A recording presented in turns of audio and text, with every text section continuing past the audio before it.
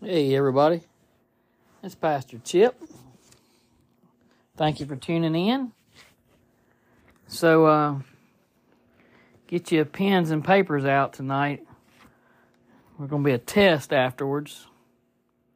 But I've been sitting here doing some online research and thinking and tying some things in to what people say in the Bible or about the Bible and what's said in the Bible.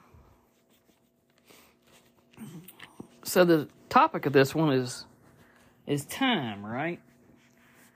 I was in a church not long ago.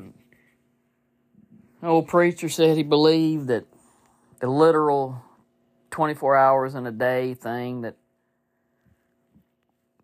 God said in the Bible. Well, God didn't say that in the Bible.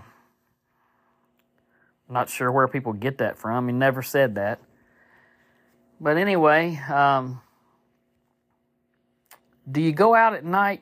Everybody that's hearing my voice is under the same heaven, the canopy of heaven that I am, right?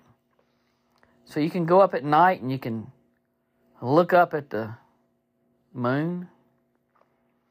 And during the day you can see the sun, and that's in our solar system. We can't really see the other planets. I mean, if you're an astronomy guy, you know how to look for Mars and those guys.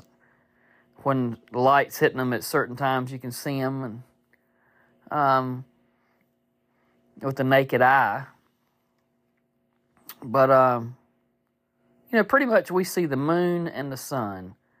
That's the closest and the furthest that we have a relationship with in our life, because we revolve around the sun. We get our heat from the sun. It keeps us alive. But if you look up there in space at the stars, all the thousands of stars that are thousands of light years or whatever away from us, excuse me, these are all different places that are we can't say our world or in our galaxy, in space, that we're not just in a bubble. God didn't create just us in a bubble. He created the heavens and the earth. He says the heavens and the earth. The heavens include everything that is not the earth. Not just our heaven, the heavens. Incidentally, Alpha Centauri is the closest solar system of the thousands of solar systems out there, but it's the closest one to us. And Alpha Centauri is 4.37 light years away from us. 4.37 light years. So, I want to read something to you. It's in Genesis. Genesis 1:14. Now in Genesis 1:13, it says, so the evening and the morning were the third day. The evening and the morning. He had created up until the third day. And then Genesis 14, God said, let there be lights in the firmament of the heavens to divide the day from the night, and let them be for signs and seasons, for days and years. 15 says, and let them be for lights in the firmament of the heavens to give light on earth, and it was so. Verse 16 says, then God made two great lights, the greater light to rule the day and the lesser light to rule the night. He made the stars also. Wow! You hear that? He made the stars also. He set them in the firmament of the heavens to give light on earth, and to rule over the day and over the night, and to divide the light from the darkness. God saw that it was good, so the evening and the morning were the fourth day. Guess what? There was no time before. There was no day. There was no night. There was no time. In Genesis 1:1, between Genesis 1:1 and 1:2 is the greatest expanse of time in the Bible. There is no explanation for it. It says, in the beginning, God created the heavens and the earth. Period. The earth was without form and void. It's the second verse. There is no time differentiation, explanation, determination between 1 and 2. That's not my opinion. That's theological academia. The greatest void of time between 1 and 2. So then you go all the way down to 14. He made all this stuff, but there was no light, no stars, no sun, no moon, no light until the fourth day. Let me read you something I found on the internet. Well, first of all, I need to read you this verse, because this verse is what this is about. So let's flip over to 2 Peter. 2 Peter 3, verse 8. But beloved, do not forget this one thing, that with the Lord 1 day is as 1,000 years, and 1,000 years as 1 day. Everybody says, oh, he's just saying it. That's not right, because it's a 24-hour period. Remember, God didn't wear a Swiss watch. God created the Swiss watch. There was no time. Remember that? No time in the first 3 days in the Bible. There's no time, no sun, no light, no moon to divide the hours of the day. There was no time. I don't care what you say. Read the Bible. There's no time. All right? But listen to this. Peter reminds the believers not to lose heart, because God is working on a different timetable. For a human being, if something doesn't happen within a matter of years, then we may miss it. God, however, is not limited by the same constraints of time, because with the Lord, a day is like 1,000 years, and 1,000 years are like a day. Time is simply not an issue with God, because He has an unlimited amount of it. If the average person sees something in a store, it makes no difference whether it costs a penny or a dime, even though one is 10 times more expensive than the other. If a billionaire wanted to buy a piece of property, it might make no difference to him whether it costs $50,000 or $500,000 or even $5 million. This is the idea of the verse. Both a day and 1,000 years are such minuscule amounts of time to God that it really makes no difference to Him. Do you understand? Everybody tries to put God in a box, right? Because they can't explain God, so we're going to put God in a box. It's called 24-hour days. We didn't have time. We didn't have watches. We didn't have stock. We didn't even exist. How can you put God into a box? Well, let's go back and look at some stuff I was talking about Alpha Centauri. Alpha Centauri is 4.3 light years away. When you go outside and look up at night and you look at all those stars in the sky, the Alpha Centauri solar system, 4.3 light years away. What's a light year, you ask? Well, a light year is the distance light can travel in a calendar year. And that's 365 days. So light, the speed of light, is 186,000 miles per second, or 671 miles per hour, okay? That light, when you flip on a light and the light comes on in the room, it's traveling 186,000 miles per second. It smacks you so fast you can't even tell it was moving. So that 186,000 miles per second, or 671 miles per hour, is the speed of light. And it can travel 6 trillion miles in one of our years, 365 days. Wow. So if 4.3 light years is 6 trillion miles per year, 24 trillion. Wow. I mean, just bigger numbers than this boy's head can go. Man. Well, let me put it in perspective for you.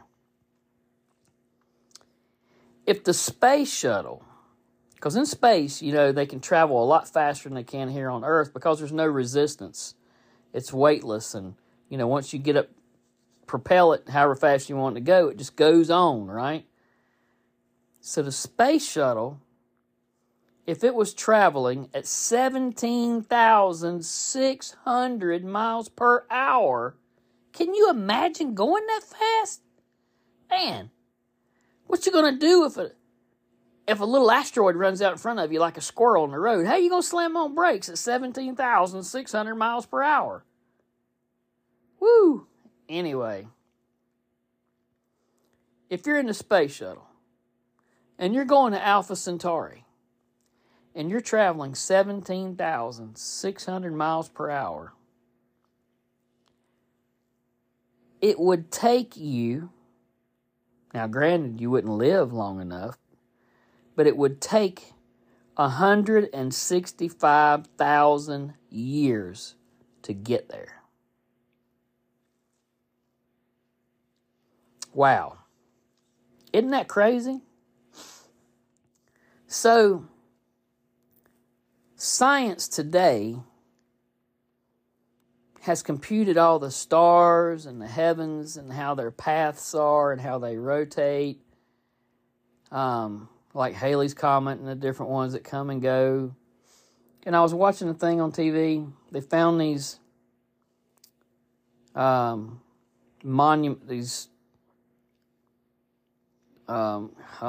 what are they called? Glyphs. Anyway, there's stone buildings, and they monoliths. They figured out that they were tracking a star. They went so far back with the computer calculations of the movements of the stars and their patterns, and how the Earth turns, and how many, all that stuff. And they figured out that these people built these things about 11,000 BC, before Christ. 11,000 BC.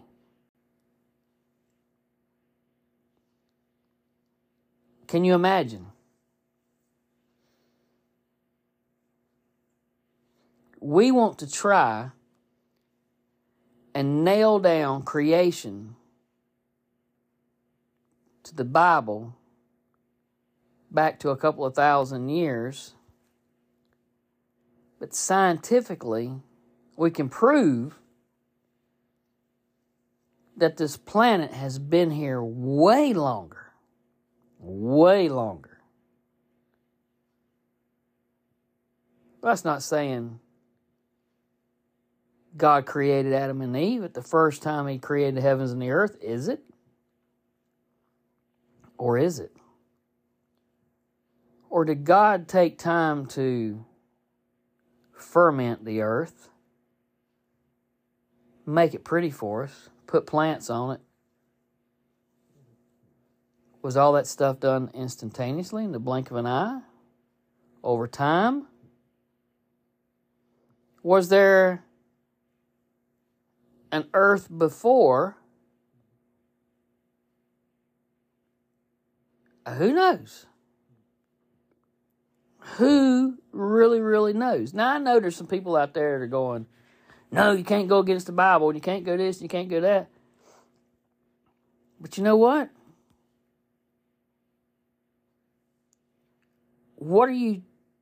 How can you prove? I mean, let me ask you this. If God created Adam and Eve,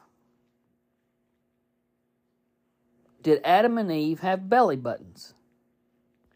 I mean, a belly button is for somebody that was fed through the umbilical cord, right? In a womb. So if Adam and Eve were created, did they have a belly button? Or did God give them a Pillsbury Doughboy, push them in the belly, make them a belly button?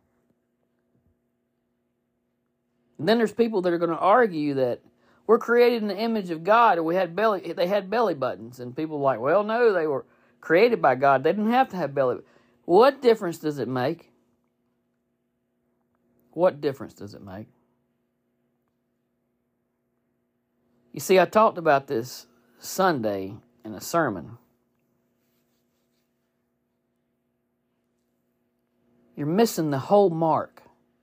It's good, excuse me, it's good to read these things. It's good to expand your knowledge, to understand the context,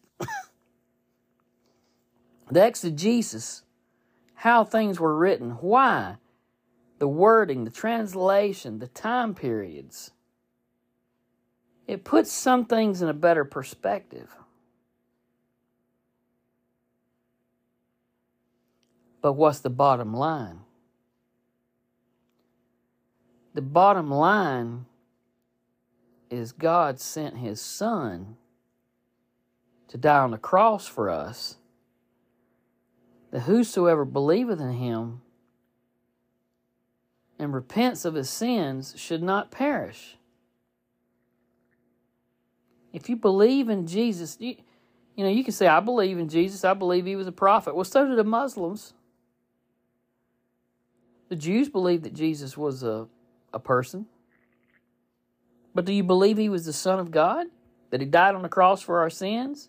That He rose on the third day? Ascended to heaven to the throne? If you believe that with all your heart, without the shadow of a doubt, more than anything else in the world, and you profess it, that is what matters, people. What I wear to church on Sunday, whether I have tattoos that you can see or can't see, whether I don't eat kosher food or drink something I shouldn't drink or smoke a cigarette, none of those things matter. None of them matter. If you open your mouth and you judge somebody,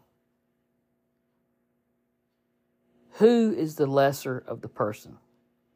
The person who is who God put in your path that you're supposed to witness to, but you decide to criticize them or judge them, or the person that is in your path and they have a pure heart and they don't let you get them down. Or what if you do get them down? Maybe God will send somebody else in their path. Who's going to be the one who's in the worst shape? You know, if the guy shows up and he's got a full body tattoo and he asks for forgiveness and repents, and that tells Christ He wants him to come into his heart, that's between him and Christ. Is those tattoos going to send him to hell? Not if he's forgiven. I don't understand these churches and these people. They tell an unsaved person or whatever, that the tattoos are going to send them to hell. And then when the person gets a tattoo that's saved, they forget that they're washed in the blood.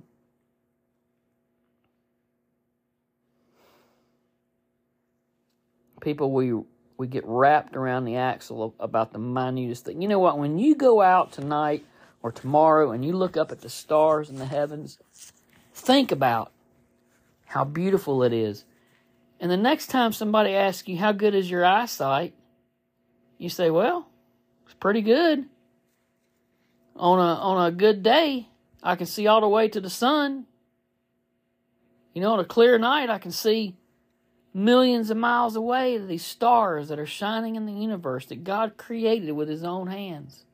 Let me tell you where that's mentioned. In Genesis 1:14, 15, 16, He talks about creating the heavens and the earth and the stars, and He made the day and the night. Open the door to a conversation with somebody.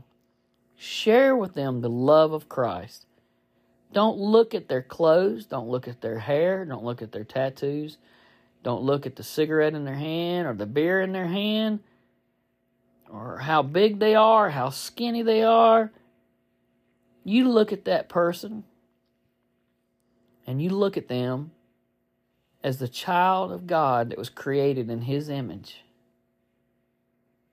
And that's all. That's all you need to do. You know, there's one more verse I want to leave you with. 2 Timothy, 2nd chapter, 23rd verse. But avoid foolish and ignorant disputes, knowing that they generate strife. You know what?